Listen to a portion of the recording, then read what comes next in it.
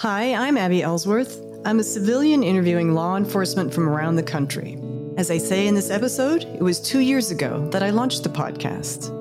Initially, it was in response to the 2020 riots to give law enforcement a platform to discuss the impact of what you were going through, the extreme verbal, physical, and emotional attacks you undeservedly suffered on a daily basis, and the toll of calls for defunding and abolishing the police. At the same time, my goal was to showcase the profession as it really is, not as it was being portrayed. Since then, I have and continue to interview law enforcement from around the country. My goal, as it was when I started working with law enforcement 12 years ago, is to tell the real stories of police work, the ones that don't make the news. It is also my way of telling law enforcement through dark days and good that there are civilians like myself who support you and who understand just how much you give of yourselves to do this job. Thank you for being a police officer. To those of you who are a law enforcement family member and loved one, thank you for sharing your police officer with the rest of us and for the commitment and sacrifice you make. If you are a civilian like me, thank you for tuning in. Our support and willingness to see the job for what it is, to see the people who wear the badge for who they are, is critical to the ability of law enforcement to succeed. My intention is to promote understanding through conversation and dialogue, to promote discourse, not discord. Thank you for tuning in, whether it's for the first time or whether you have been here from the start. Now let's get to the interview.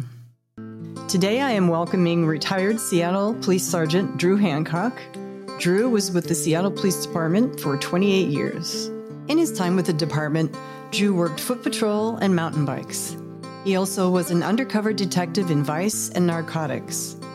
He then went on to work as a supervisor for 10 years with SWAT and helped oversee the unit's response to the 2020 riots. Drew, welcome. Thanks for joining me. My pleasure. Thanks for having me. We actually know each other. I met you about 12 years ago. It's kind of poetic that you are joining me now for the podcast because it was 2 years ago, almost to the day, well, around this time that I started the podcast. And I started it with a sergeant from the Seattle Police Department. And it was right around the time that Chief Carmen Best, the first Black female chief, resigned. I know a little bit about your background because we've met before. I know that you, when you retired, you were in SWAT, and we'll talk about that. I know that you did vice and narcotics undercover. I know you did bikes. But let's start at the beginning. You joined in 1993? Yep, correct. And what drew you to law enforcement?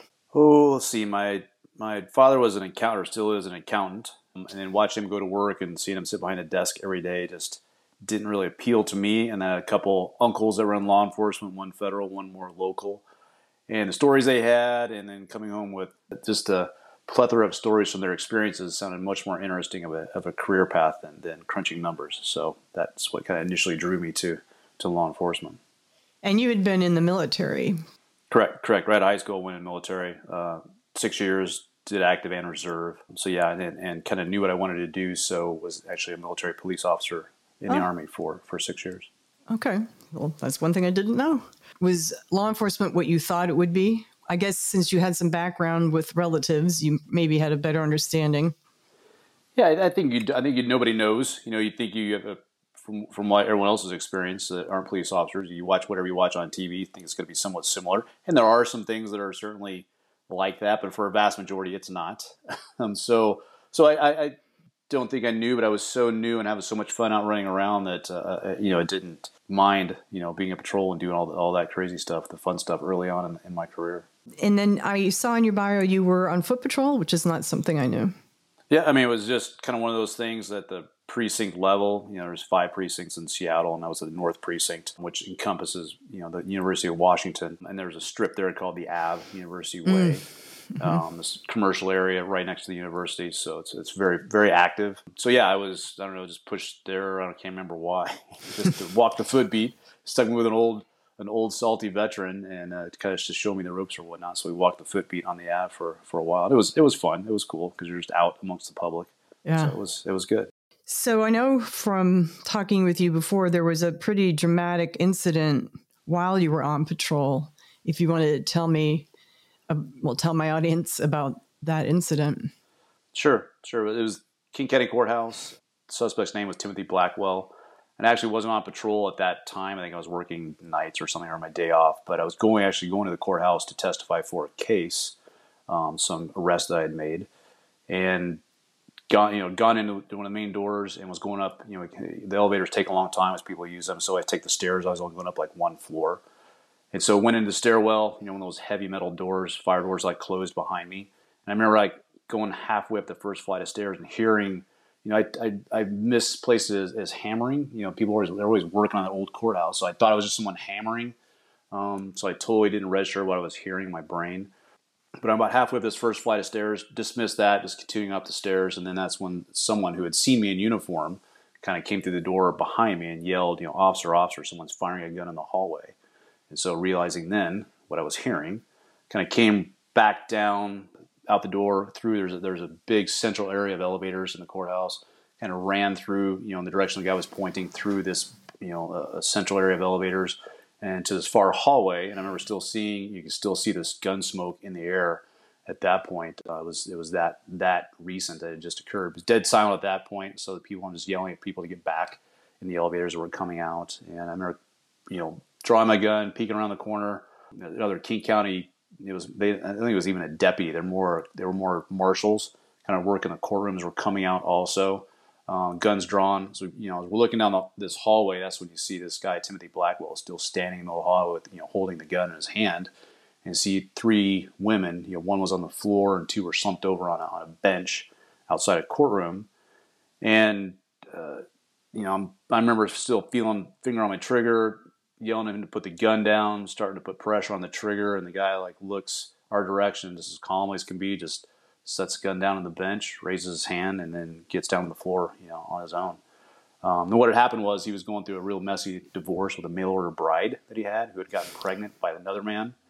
And so right outside their courtroom where their divorce hearing was going on, he just set his briefcase down on a bench, opened up his briefcase, pulled out a 9mm, and walked up to him and just shot them all three, point blank range, right there on the bench. All three being his. Her and two of her friends that were kind of there for support. And they all died. All died. Yeah. And he, shot her, specifically in the abdomen for her unborn child, kind of thing. So so it was pretty. Oh my God. Pretty bad. Yeah, it was bad. Oof. Well, I know you've seen a lot of things in your career, but that had to have been pretty rough. Certainly, as I can recall, it was kind of the first big one that I saw. That it was, it was pretty traumatic, certainly at the time. Just getting him in custody and then going and trying to treat these women where you're just, they were still, two of them I remember were still, I wouldn't say conscious, semi-conscious, but trying to do whatever you could, because as every officer knows, it's forever before the fire department gets there, because no one really outside of what that little scene is knows what's going on.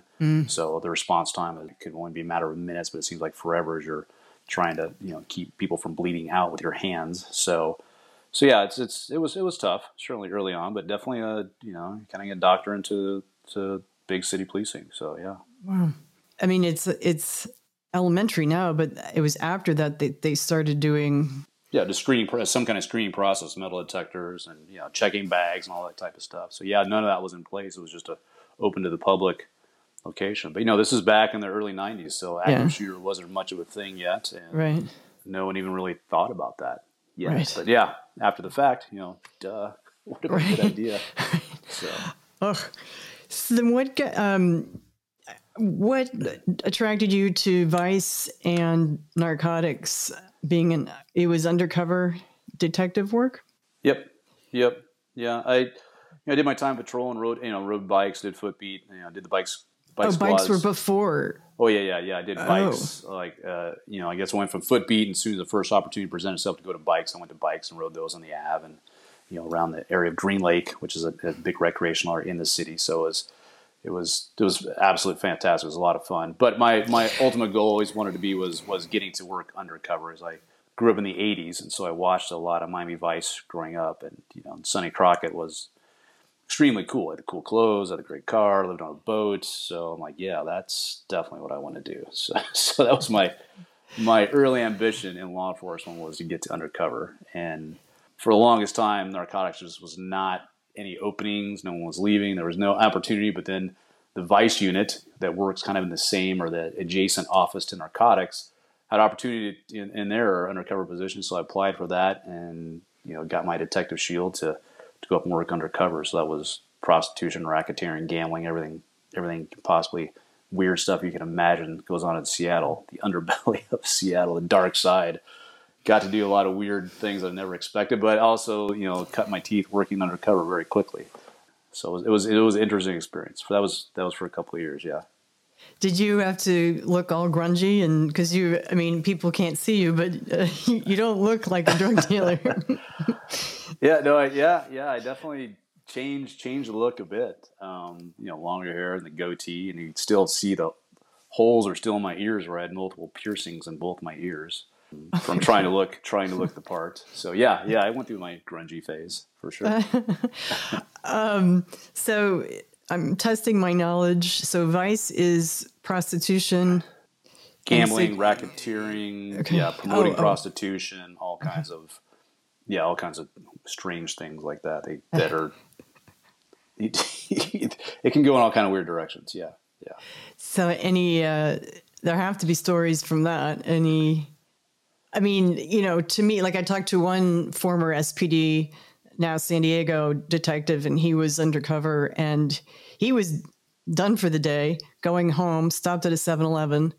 And when he was leaving, some guy said to him, "Have a good night, officer." And he's like, "How did you?" He's driving his personal vehicle, and I asked him, "Well, did you back into your parking space? Because that's a sure sign that you're a cop." And he said, "No." So how do you not get made? It certainly happened a few times. Luckily, not in a real dynamic situation where things could have really gone sideways. There was one time that was a little bit sketchy, but for the most part, yeah. Aurora Avenue is a big long avenue in Seattle, and that's where back then at least, most of prostitution took place, street prostitution along that avenue. And so yeah, it was a little bit of a challenge not to get recognized on a regular basis, because when say you're targeting the same prostitutes over and over again, but sometimes you are, and they're misdemeanor charges, so they weren't staying in jail for very long, if at all. So it maybe became a challenge for some degree, but we would, there's three other detectives that were working with me. We rotate out and come up with different, be creative.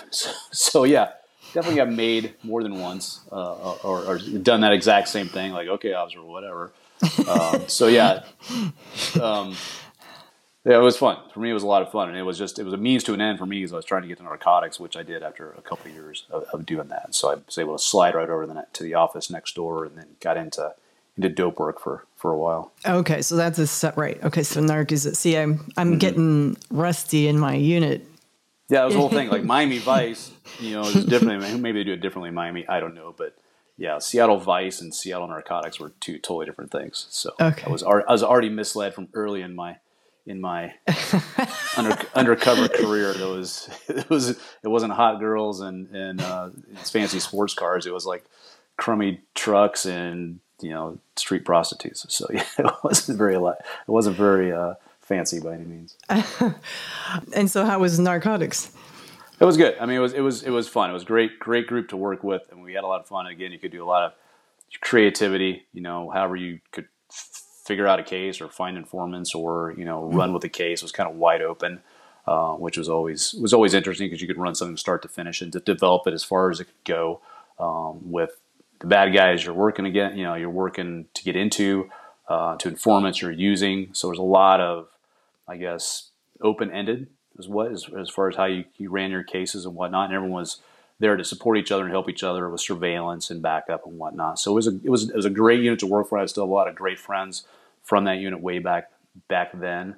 That we had a blast at the time. It was a lot of fun. And when I was there, they were still doing dope houses, and I bought $20 crack rocks, more times than I would ever remember, all over the city. So interesting experiences with that. But what really I guess what I got more into and just was more the look for was back then was the raves. Remember the raves were really big, and ecstasy was really big back then. So I got into doing a lot of undercover stuff in the raves, and then making contacts, and then doing big ecstasy buys outside of the raves, and kind of ran with those cases quite a bit. So it was interesting to do that workup as well. And then later in my narcotics career, we got more into the federal cases. We do like a federal task force, and we get to big, kind of get into the big money and the more extended organizations as far as how far the feds could cast out the net and captures as many of an organization as you could. And that's where you see,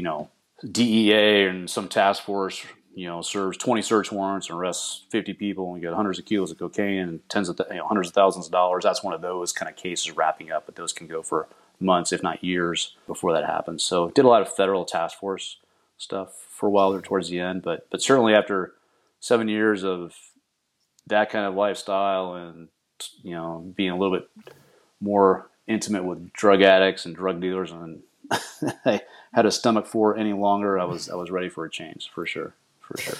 And that's when you went to SWAT. Well, no, that's when I took the sergeant's test. So I took the sergeant's test while I was still in narcotics, and then made the list high enough up that I got promoted shortly thereafter, and then went back to patrol like everyone does. You kind of go back to patrol as a sergeant straight away. It was good. It was definitely a good. I mean, it's a dramatic change, but it was a very good change. That was kind of back when I became a sergeant. That was like the best. Everyone still called it then kind of the best job in the department, because you get to go out and kind of have all the fun, but you're more directing the people do all the paperwork usually. So it was a great time. It was a great time. You're kind of in charge of your squad, and for the most part, running things the way you want to run it on the street. So it was a lot of fun. Well, I guess maybe that's why I got the chronology confused, because I know you were a sergeant on the bike squad. Correct. Yeah, I went to so I got promoted and went back to patrol. I think I only did like 6 months, and pushing a patrol car and a patrol squad, and then an opening. It doesn't come around very often, so an opening came up for a bike sergeant downtown Seattle, and I jumped on it for sure. So that's what I love, mountain biking, and I remember having a great time in the 90s riding a mountain bike around. So I definitely want to get back to that. And so yeah, I was able to get that sergeant position for a bike squad. Just about anyone I know that's ever been on bikes loved bikes. I think one of the things, kind of like foot patrol, is that you're out in it, right? You're not in a car. You can stop and talk to people, but you can also kind of, come up on someone without lights and sirens and maybe get them before they see you coming. Yeah, absolutely. Yeah, much more sneaky. There's don't you see a patrol car coming from a mile away, and a bike officer, especially since we tone down the uniform, so it makes it a little bit harder to pick them up. But you just don't see them as easily, or the bad guys don't see them or pick them up as easily. And back, when I took over one of the bike squads, it was they were pushing for that and really wanted that more proactive policing. So we're being very proactive. And the officers you brought in, to ride bikes were proactive police officers. So it was chomping at the bit to go out and get bad guys. Going out and and even back then, having possession of any level of narcotics was still a criminal offense. It's not in Seattle now, but crack pipe. You had a crack pipe. There was residue in that crack pipe. That was an arrestable offense back then. So that was our main target, was going out and doing the drug dealers and the drug addicts and the whatnot, the small level stuff that people see on the street, and kind of keeping pressure on that. It was fun. You're essentially spotting drug dealers and drug addicts, making deals, and you're going out and trying to arrest both of them, and from a variance of ways. But it was a very fun, proactive time. What do you think about not being able to arrest for low-level drugs at this point?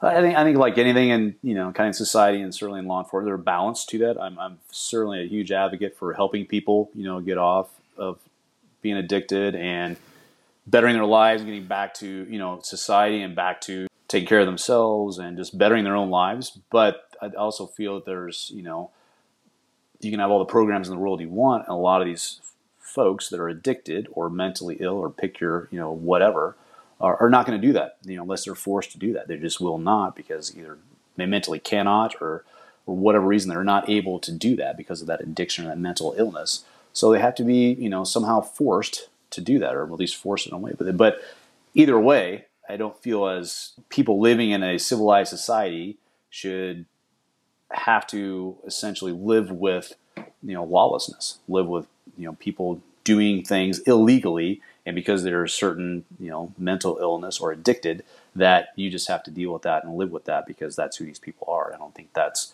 not a civilized society. That's just kind of letting lawlessness run amok because of some ideology. I don't know. But I think there's a balance in there, certainly to go both ways, but there has to be enforcement. In a lot of big cities now is that enforcement's been taken away, and now, and people are surprised that, oh my gosh, there's more violent crime, or oh my gosh, there's more things being stolen, or oh my gosh, there's more people getting hurt. Like, well, no kidding. Like, what, did you think you take the police away, you take the enforcement of laws away? Well, like, what did you think was going to happen? That everyone was going to start behaving themselves? Like, no. Right. You kind of getting what you're getting. Right. Well, and I do know that you, what a big heart you have, and that you said that you would talk to folks that you arrested and kind of ask them why, how did they get in this spot, correct? And the one girl that you helped. Yeah, as a sergeant, once your people arrested someone, you would go in and screen the arrest and talk to the people, make sure they're okay, and and if they were in a talkative mood or seemed reasonable, I'd talk to them, ask them, kind of their history, how they got there, whatever else, and they've all been read their rights, so I'm not trying to criminalize them anymore, but just kind of get some background, and if there's some intervention you could do, then sure. And yeah, there was a few times that I actually had some people that asked for help, and and I was able to guide them in the direction and put them in contact with the right resources. And kind of one success story was a black female that, she was caught dealing drugs. My bike folks got her, and, she was very upset. And then her story was, she came from a family where she had no support, right? Her parents were addicts and dealers. And so she grew up in this environment, and coming from where she came from, you could see how anyone could fall into that. So I, offered her, I didn't offer to get her out of jail, but I'm like, hey, when you get out, you'll probably get out in a few days. Here's my cell number. You can call me. If you call me, I will help you. I will put you in contact with someone else. And she literally did call in a couple days when she got out, and I guided her to some folks that I knew in a couple services, and they got her housing, they got her job. She ended up getting her GED, got a better job, and kind of made her way out. And I felt like kind of all she needed really was like an opportunity, someone to help her just a little bit. And I wish it was that easy for a lot more folks, and it's not. But and she thanked me umpteen times, but I didn't do anything. It all comes down to her. She made all the hard work. She made all the decisions. She made the change. I just kind of gave her an opportunity. So yeah, I wouldn't call it a big heart. Just taking a few extra minutes to see if there's an opportunity, and then kind of going with that. Well, and these are the things that police officers do, and these are the things that don't make the news. So every day, all day, all over. Yeah, absolutely. Every cop knows that. Yeah. I also know that bikes became integral in dealing with things like May Day protests. Did you work some of those protests while on bikes? Oh, yeah. Yep, absolutely. Several. And we'll get to the riots of 2020 in comparison. Why were bikes so effective in dealing with the protests? Bikes are they're so much more, maneuverable than someone on foot, or even in a car or vans. You want to pile a squad of folks in a van, or, put people out on foot. You can't get them, especially if a protest is mobile, or you're doing a march or whatever else. Bikes are so much more mobile, and you put people in a van that you can't get through traffic, and you get stuck in traffic really easily, especially in downtown Seattle. So it's just hard to kind of manage resources like that. Bikes just gives you an opportunity, to get to places much quicker with a large group of people. And then those people are showing up with, not just a bat in their hand, but they actually have a bike, and you can use a bike and kind of make, with tires, make like a fencing. So you can almost create a fence. So if a march is coming in one direction and the commander wants to send it down another street, where you can literally block off from building to building, with a squad of bikes, you can just hold a line, and be there in front of the march or whatever else, or respond to, whatever is happening in the dynamics of a protest or a march. Bikes just have a quicker, easier response time to it, with, a barrier with them to utilize. So it became a very useful tool. I don't know if Seattle pioneered it, but I think we certainly practice it to use it most effectively, because we had so much practice with it from May Days and all the other protests over the years that we got the repetitions and could refine it. So it became a very useful tool that they utilize to this day. And did you go then from bikes to SWAT? correct. Okay. Yep. So that was right around the time I met you. You were new in SWAT. And so in preparing for this interview, I realized I really know nothing about SWAT.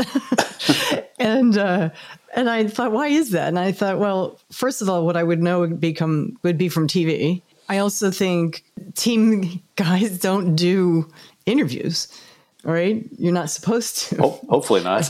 Yeah, right? Supposed to. It's like Fight Club, right? Don't talk about Fight Club. So what drew you to SWAT?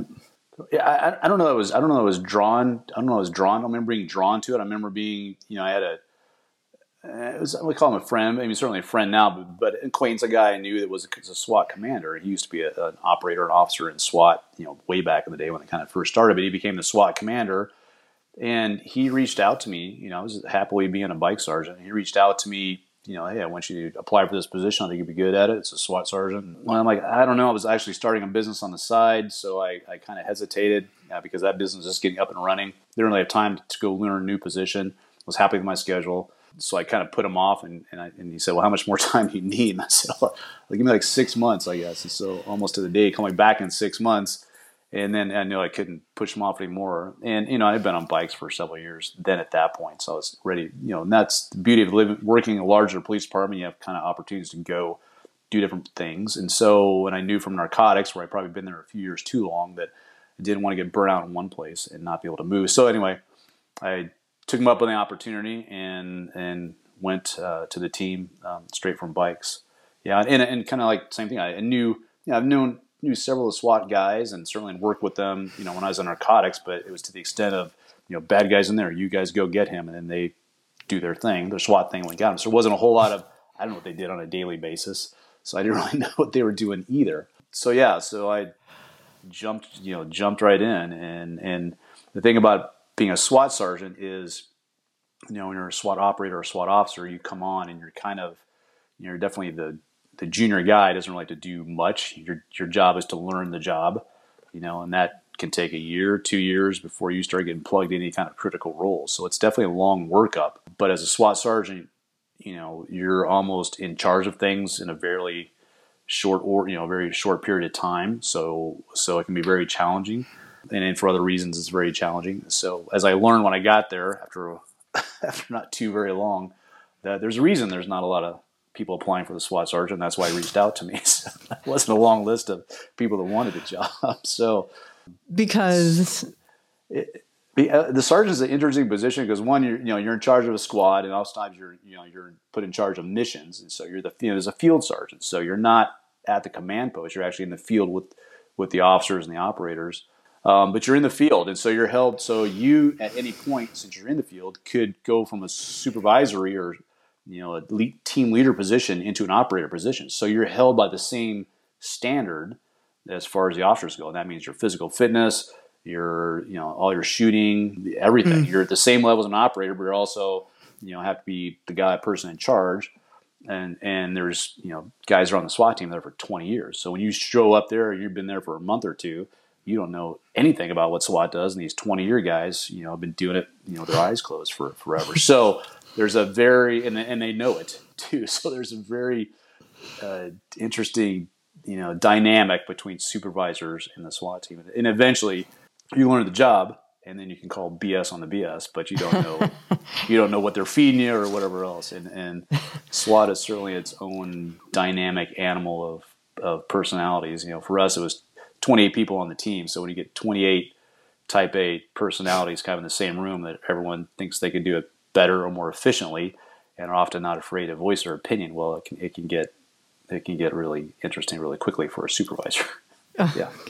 So what were some of the calls, or what are the types of calls? I know generally what SWAT does, but how would you explain it to an interested civilian like myself who... Yeah, it's a extremely diversified job. I would say it's people think it's all the high risk search warrants and I don't know what civilians would think it is, but mostly like search warrants and going to the baddest of the bad, which you certainly do. But there's everything in between. So it's a very we were heavily utilized by our department, even by local federal agencies, heavily utilized team. So it varies. It very much varies, and it can be modulated. If a detective just wants to go up and look, knock on a door and talk to someone, but they want a little backup, but you need to send 2 SWAT officers up there with them just as backup, to where, the extent that I can have the entire team on one mission on a regular basis, and then calling out 2 extra SWAT teams, for backup or other things that could happen. So contingency plans, can go huge with helicopters, all kinds of stuff. So it runs everything in between 2 officers to 100 based on what their circumstance is. But it's mostly foremost it's a support unit. It's a support unit for patrol officers, a support unit for detective units. It's just a big support unit that is utilized in all types of different capacities. And for us, it's a very busy team, and still is. It's probably even gotten more so in the last 5 years, to where we're running 200, average about 200 missions a year. On average, I would say right around there. And that was the big difference between kind of patrol and SWAT is, SWAT's very mission oriented. You're not really, you're not proactively patrolling. You're not going out looking for things. You're not doing 911 calls. But certainly you do to more dynamic or dangerous, violent events. You are responding to 911 calls with patrol for different things, but it's more mission based, right? So it's more military and mission based. And so, we have a mission, there's a workup plan up to it, that kind of thing. So it's much more mission, military based special operations versus, what people would really see more like a police response would be. But it's kind of different in the military because you're operating on the same rules as civilian law enforcement, but you're trying to do it on a military mission type capacity. First of all, you don't test to get on SWAT, right? You just apply, is what you just said. Do you test? The SWAT operators do. Okay. This changes. It all changes. The SWAT commander kind of makes the rules, and that's one notch above me. There was 4 field sergeants, usually 3 or 4 field sergeants on the team, and then 1 SWAT commander. So the SWAT commander, could decide, and it's mostly they're consistent with it, But yeah, when I came on, it was an interview process as far as just with the SWAT commander, and if he wanted you, he or she wanted you, they would just hand select you. But now there's a little bit of a test for the sergeant. There's been some. Now there's 2 people wanting the job instead of just 1. Seems like there's not very many. It's not a long list that want the job. But yeah, for the SWAT operators, we have a testing day, and it's usually once a year, once every 2 years, depending on the needs. And yeah, that's very, very competitive, physically, mentally, situation based. And then certainly, your marksmanship is a big part of that too. So yeah, it's a whole day, and it's pretty stressful. It's good. And there's a long waiting period after that where they kind of test you out further. So it's a long process. Yeah. So let's talk about some of these, like high-risk search and arrest warrants, barricaded subject, hostage rescues, active shooters, crowd control, terrorist threats. So, I guess some portion of it, I think you told me in our pre-interview, sometimes you're creating a plan, right, to go serve a warrant. Ideally, if you're serving a warrant, you're definitely creating a good plan. Well, so I didn't realize, why is serving a warrant so dangerous? It seems like officers get killed all the time doing this.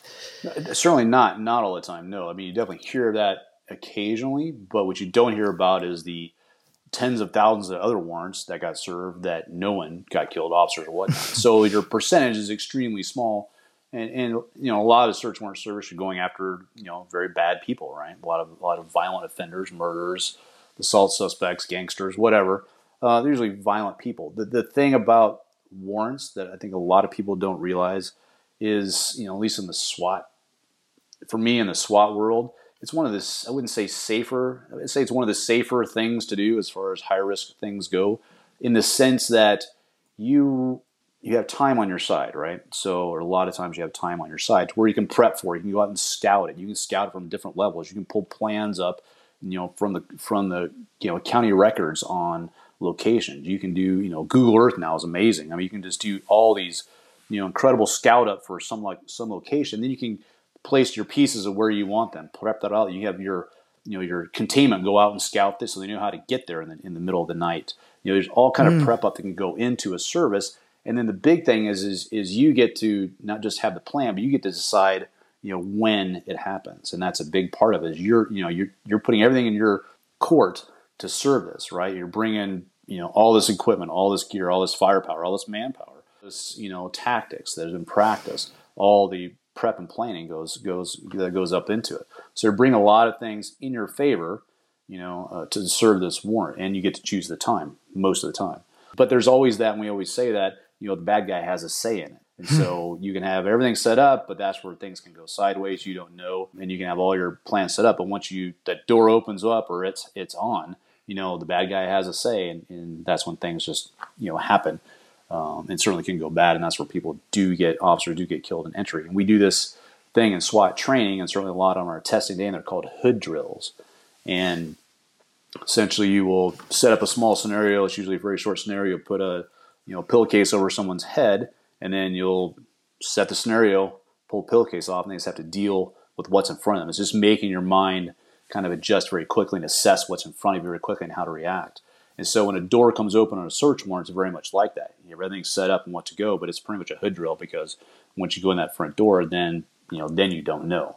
But that's where you fall back on your tactics, your training, everyone working together as a team, and everything you have in place. You're doing flashbangs at the front door, flashbangs on the back door, PAs, lights, dogs, shouting, whatever you've got, just to kind of really disrupt, we call it the OODA loop, for the bad guys, and just got so much sensory overload that they can't react. And I've seen this time and time again, where the super baddest of the bad was never going to go back to jail and was going to shoot out with the police with guns under their pillow in their bed, and they never went for them just because it went so overloaded so quickly that they weren't able to react. And so that's where I say it's one of the safer things to do, because you have so many things you've put in your favor, but certainly always have the potential to go sideways, and some have. But percentage-wise, far, far less than, let's say, a vehicle takedown. I've seen many vehicle takedowns go sideways, because a lot of those times you don't get to pick the location, you don't get to pick the time when it goes down, so then you're kind of reacting and adjusting on the fly, and that leaves much more room for error. What is a vehicle takedown? Oh, that's where, for some reason you can't pin a bad guy down, or whatever circumstance is going on with the detectives or whatnot. Can't pin the bad guy down to a certain location, or they want to catch them doing this or doing that.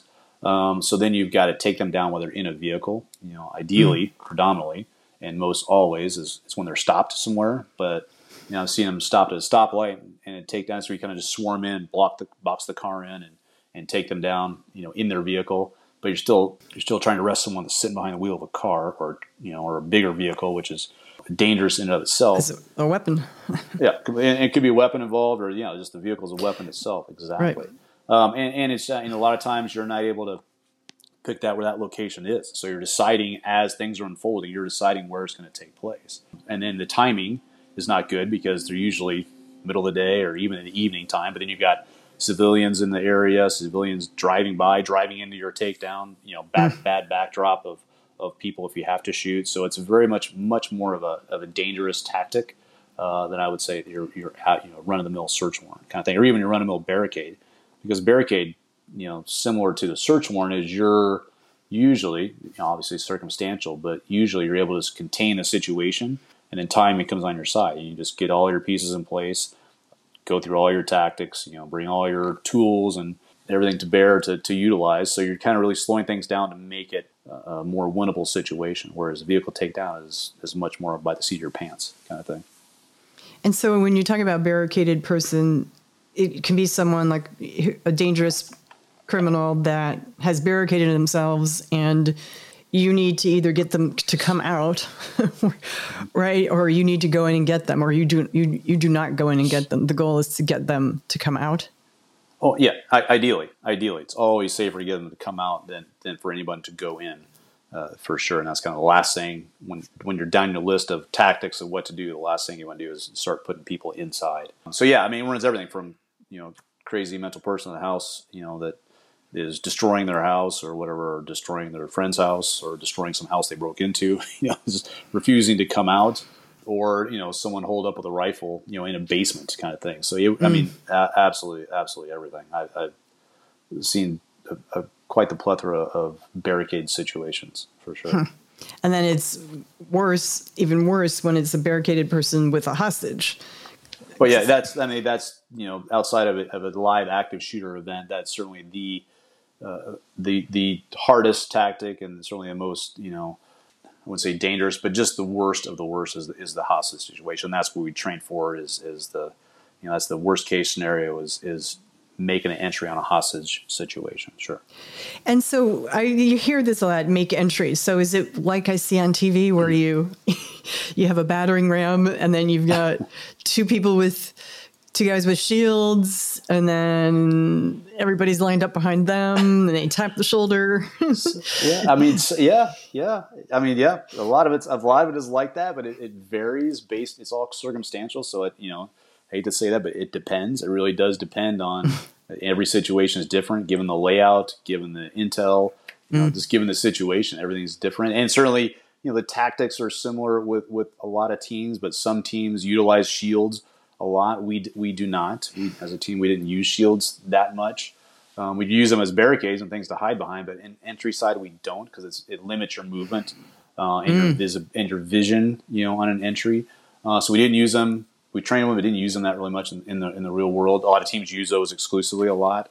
So that varies a bit. But yeah, I mean, and then the breaching there's a whole, a whole cadre of guys that just train breaching or specialist breachers, because it can be such a infinite realm of how you get into things that you need guys to really train up and figure out how, and that's where, as my supervisor, I don't need to know how they're going to get in. I just like you two guys go figure out for how we're going to get through this door if we have to, and that's where I would send them off to, to make that assessment. But we've as most teams have kind of expanded the breaching to just not your battering ram, although we certainly still have those and use them on a fair basis. Now I use explosive breaching a lot more, because that kind of gives you a better standoff of things, and that is a whole nother side of it that's gotten expansive, is explosive breaching. But everything to hooking a tow cable onto a metal fence or a metal barred door or window, and then attached to a Bearcat, which is a big armored vehicle, and is backing up and ripping the gates off. So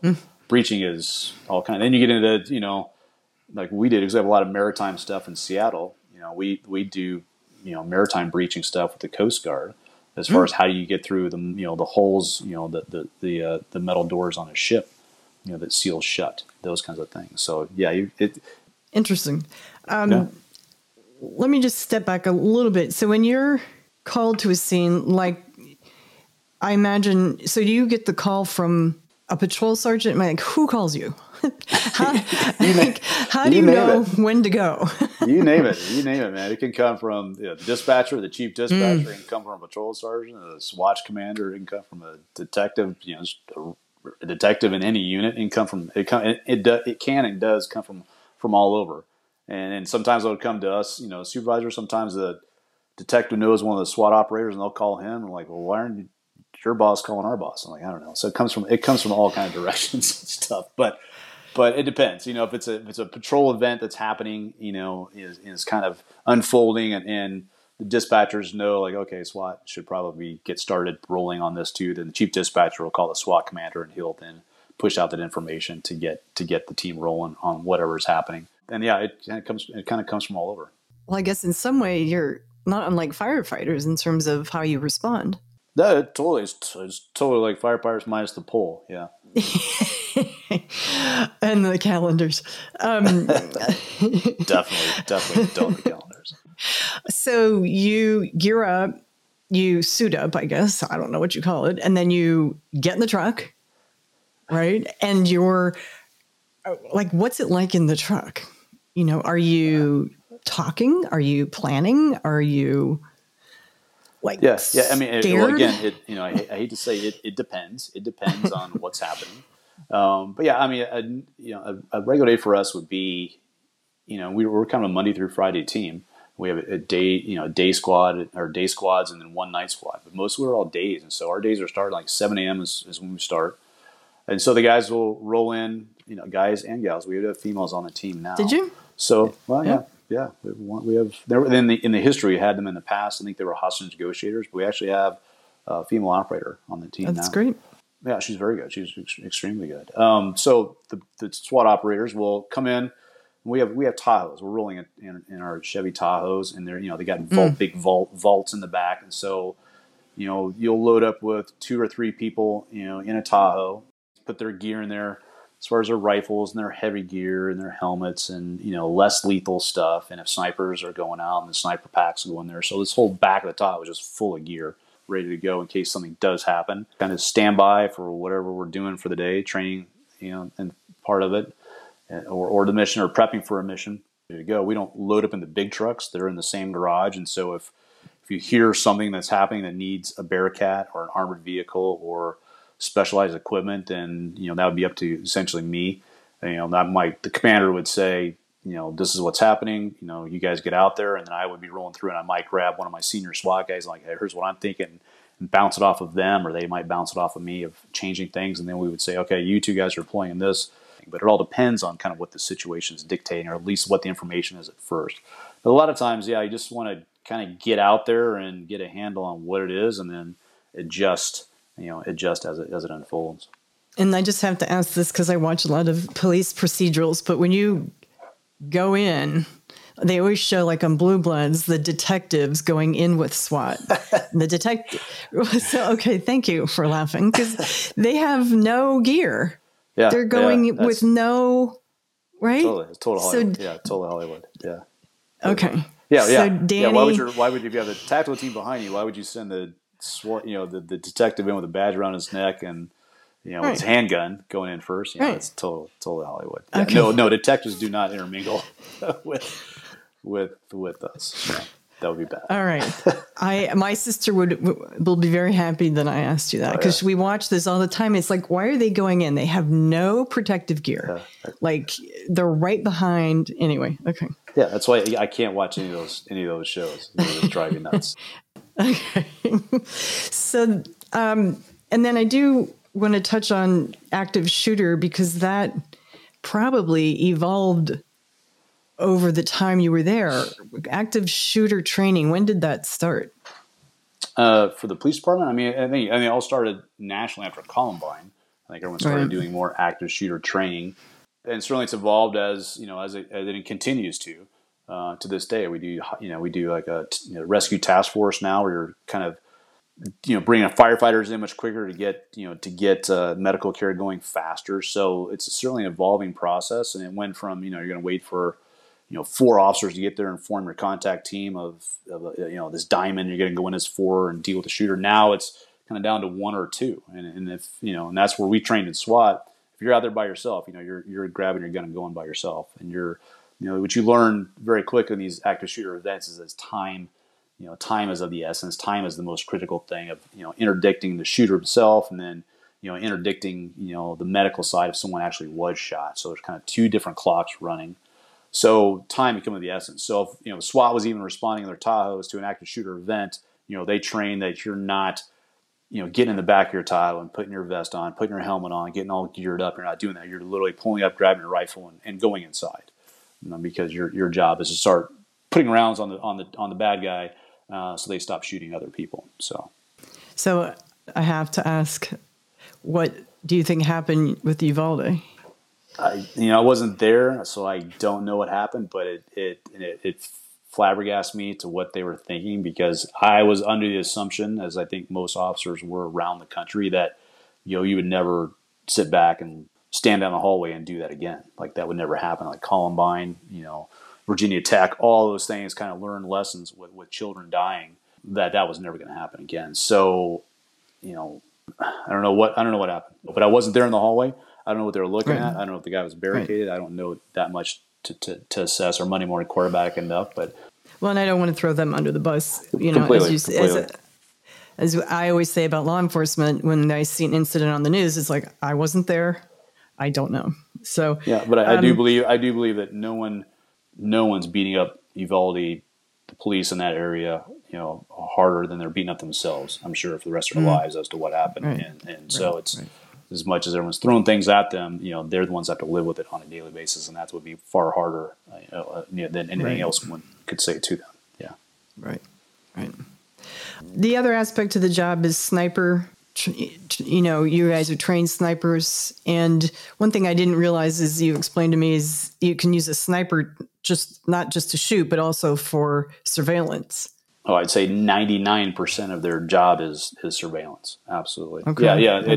It's not every SWAT operator or officer is a sniper. We had up to 10 snipers at a time, or 10 certified people up on a rifle at a time to utilize, any given mission. So it's definitely an extra job, so to speak. It's a lot of work and a lot more qualifications. It's more training you have to go to and stay up on. So it's another skill set, and some people really love it and want to do it, and a lot of people no way, they don't want to have to do that. The actual application is 99+% of it is total observation, giving you extra eyes on, giving you all kind of intel that could be useful for the command post or from the field as to how things are unfolding or what decisions can be made. I know every police officer. I have to believe that being on SWAT, you could tell a million stories. Is there an incident or a story that sticks out in your memory? A couple. That's the thing. We, as police officers, know it all blends together. Over the years, and probably get older, blends even more together. But yeah, there's a couple. One tragic story, just because it was interesting for us. It was really interesting because it was kind of one things that you had to deal with as it went. But it was actually a King County SWAT or King County detective case. And what had happened was kind of a very mental guy, a functionally psychopath, had a family, a wife and a daughter. But he spent years, 6, 7, 8 years, building a bunker out in the woods. And this is a small town, probably 30, 40 miles away from Seattle called North Bend. And there was this mountain next to it called Rattlesnake Ridge.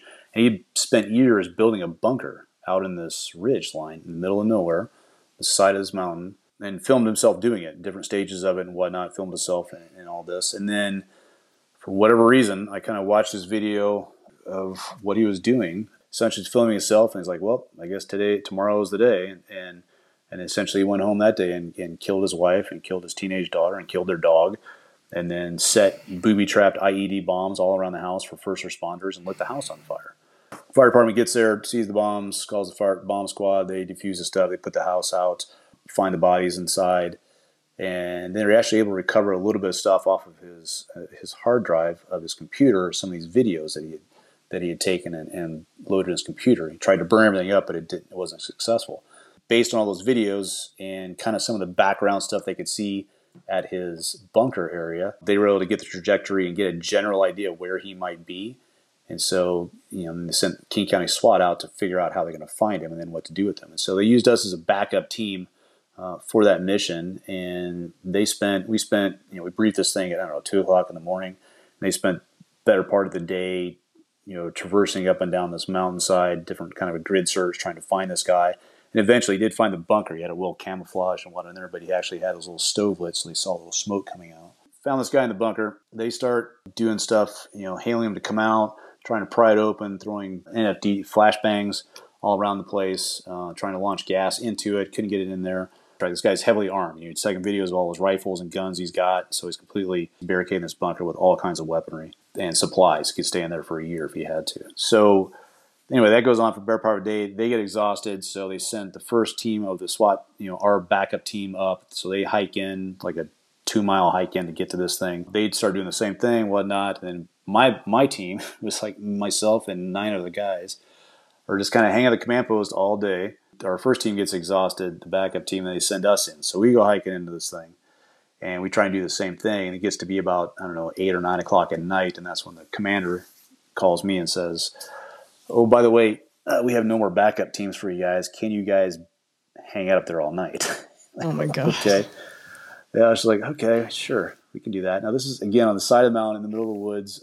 We don't know what kind of, side tunnels this guy's got dug into this thing. So we're kind of in a 360, sitting back to back with each other because nobody's going to pop out or whatnot. And it's about 45 degrees and raining. Oh. And so we're already soaked through, and it's just miserable. But so we set up rotations as best we can to kind of keep pressure on this guy, and we get some lights in to light it up, and then we sleep in like 30-minute shifts around the clock. So it was just funny because of the camaraderie of it, and I was trying to keep everybody motivated and be the tough sergeant, and the guy still got some good, years later had some good quotes of things that I said during the course of the night for motivational reasons. I still got a picture on my wall of me and some of the guys in the midst of all this. So it was kind of an interesting experience being out there, unplanned, unprepared, and miserable for an entire night. And finally we got airlifted out the next day when a fresh team came in and rescued or relieved us, and got taken out after about 24 hours on station.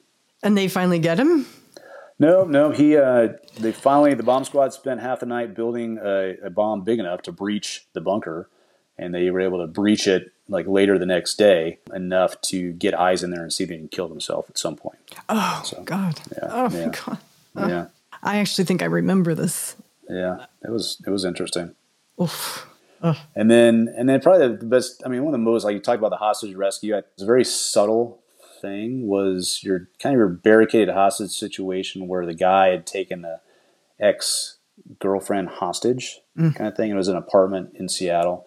But then for some reason, he'd had her in there for a while, wasn't doing anything to her, but was definitely had her at gunpoint, was not letting her leave. And we'd set up on it, worst case scenario, we'd have breached the door and go in and take care of things. But, you're always trying to negotiate this stuff out, and that really wasn't going anywhere. But for some reason, she still had her phone, I remember, and was able to communicate with the command post via text message.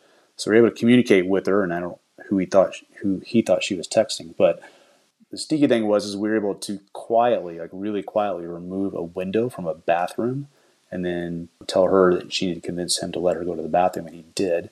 And then we were able to sneak her out of a window, extremely quietly, and just solve the hostage situation, extremely successfully and extremely quietly and very subtle. It was really interesting because then the guy just became a run-of-the-mill barricaded guy with a gun. No big deal. But it went from a very things could go bad really quickly to it's no big deal. Yeah. So then once he's barricaded, you have to do the whole waiting and negotiating. Yeah. Then you can deploy gas. You can make things uncomfortable and drive him out. But I remember him surrendering shortly after he realized he had no hostage anymore, that his motivation escaped. Well, that is a good story. Yeah, so many. We could do a whole episode on stories. So those are some stories from SWAT. I know I do want to now cover the riots because that was a whole other kind of event. As I mentioned at the top, it's what inspired me to start this podcast. So tell me what it was like from your point of view and what kind of role SWAT played. And how did it all unfold, I think it was a kind of a shock certainly to me and to a lot of people on the job that been doing the job a long time and that had already gone through the WTO riots back in 1999. World Trade Organization. But very different in some regards than maybe not in size because WTO was huge. I think there was tens of thousands of people. But yeah, it was volatile in its own time, in its own way, but definitely a different dynamic. People recall in early 2020, Seattle is actually over in Kirkland, kind of got hit first. It's almost like ground zero in the United States for COVID. Things got locked down in Seattle very, very early on, comparatively to the rest of the country. I think that's spring 2020, and and the cops and the firefighters and the ambulance drivers and everyone else is still going to work. And we're all like, everyone's heroes. Like, oh, thank you so much. You guys are still going to work. We really appreciate that. And then, like May 25th, George Floyd happens, in Minneapolis, nothing to do with Seattle. But then I remember a few hundred protesters, like I want to say the 30th of May, and that was starting to happen around the country too. You get some protests, your typical Seattle stuff. And then on the 31st, maybe even a few hundred more. Just ramping up a little bit, still nothing major, a few things being thrown. But then I remember on June 1st, that's when things really changed, and it was really bizarre. We're coming in because there was supposed to be more protests and more intel's coming out that they could be bigger in downtown. And I don't remember how that whole day unfolded, but I remember at some point in the afternoon, evening, it starts pouring down rain in Seattle. It's nasty and cold and not want to be out. And like, well, there's not going to be that many people out here. And there are going to be thousands and thousands, if not 10,000 people out in downtown Seattle, and that's when things kind of went completely sideways. And all the stores are being looted downtown, and cars are burning, police cars are being broken into, and rifles being taken out of police cars, the police cars being set on fire, and just the general mentality of the crowd was completely changed, very much focused on trying to hurt police. That's what it really felt like. I mean, things were being thrown, and cops being assaulted all over, and then people assaulting other people, and just the sheer anarchy of it and chaos escalated pretty dynamically on June 1st. And then it kind of went downhill from there for a while. As most people recall, it eventually ended up, kind of consolidating up around the East Precinct, Capitol Hill area, and then CHOP formed and whatnot. Well, and to drive a fine point on this, I mean, to go from a few hundred and maybe a size that you're accustomed to with May Day to thousands, possibly 10,000 people. Yeah. In a few days just had to be shocking. It was shocking. It was shocking the mentality of people that you're all heroes last week, and this week you guys are the worst people on the planet. There's that side of it, but the sheer number just blew you away. And the sergeant I interviewed for my first episode said what you said too, is like, one night we're heroes and the next day they're trying to kill us. What do you do in that situation? I mean, what was SWAT's role? Yeah, SWAT's role is like it always is a protest. It's just a support element. They've got bike squads, you've got your hard squads of officers. They pull regular patrol officers and even detectives out of their regular jobs and put them in call hard squads, and that just puts them in some padding, and they have their riot stick and maybe a helmet with a face shield on it. And so we're there for support roles, and on those days we were loaded up, in our Tahoes, 4 deep. So I'd have a driver, and 3 operators in the vehicle, and the operators would deploy. I had my team would be just myself in 2 Tahoes, and we would deploy, behind whatever line that was forming or whatever movement bikes were making. We try and just keep up with them, just to support them with our launchables and our hand thrown based on what was kind of happening in front of us. And compared to May Day was much smaller, and it was sort of a predictable, to the extent a protest can be predictable, but they had a beginning, middle, and an end, and you kind of sort of knew what to expect. This was an animal of its own and unending. Yeah, I would say May Day is, a protest, right? More like, it can turn violent, certainly break stuff and spray paint things and knock over things and, assault police officers. It happens, but it's more of a moving protest that you kind of manage and direct where it's going to some degree. This was pure, it was a riot. It was like a riot all over downtown. So there's we're going to come up with a plan. We're going to, have our resources or assets. We're going to put them at this location. We're going to come up with a plan to deal with things. This was kind of sporadic and all over. So, and then it just turned so violent so quickly, with the burning of cars and the smashing windows and the chaos, was just running to catch up. So we were behind it. I remember being in an intersection, and, we had bikes and some hard squads, and we would take over an intersection. We'd form a circle, and we were surrounded on all sides. I'm in the middle with my operators and the command staff, and they're trying to decide what to do. And we're supporting, patrol as we can, or the line as much as we can. But there was chaos all around you, and you're trying to get to places that are, being assaulted, or buildings that are catching on fire, or, whatever that's coming across the radio. You're trying to respond to it, but it was pretty chaotic. Yeah. And it went on for months. Honestly, I lost track of how long it went on for. It went on for a long time. It ebbed and flowed, after a while. The whole downtown thing only went on for a couple days. It just certainly didn't have the veracity and the size and scope that it had. That was on June 1st.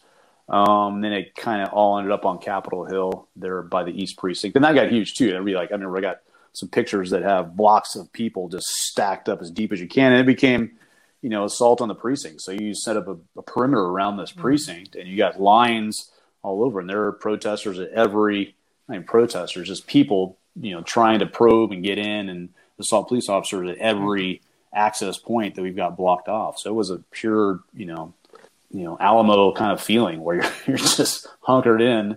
What were some of the worst things you saw? I saw a lot of police officers getting hurt. I saw a lot of police officers being assaulted. When I say assaulted, not just, people think, bottles or stuff thrown. Yeah, there's a lot of that. But I also saw, if you remember those water balloon launchers that takes like 3 people to launch it where two people will hold, one side of it's like a giant rubber band, and then the third person will pull it back in between. It's a giant slingshot, essentially. And they use them, at lakes and whatnot, and launch water balloons, hundreds and hundreds of feet. Well, they were launching chunks of concrete the size of your fist using one of those from like 2 blocks away into the police lines.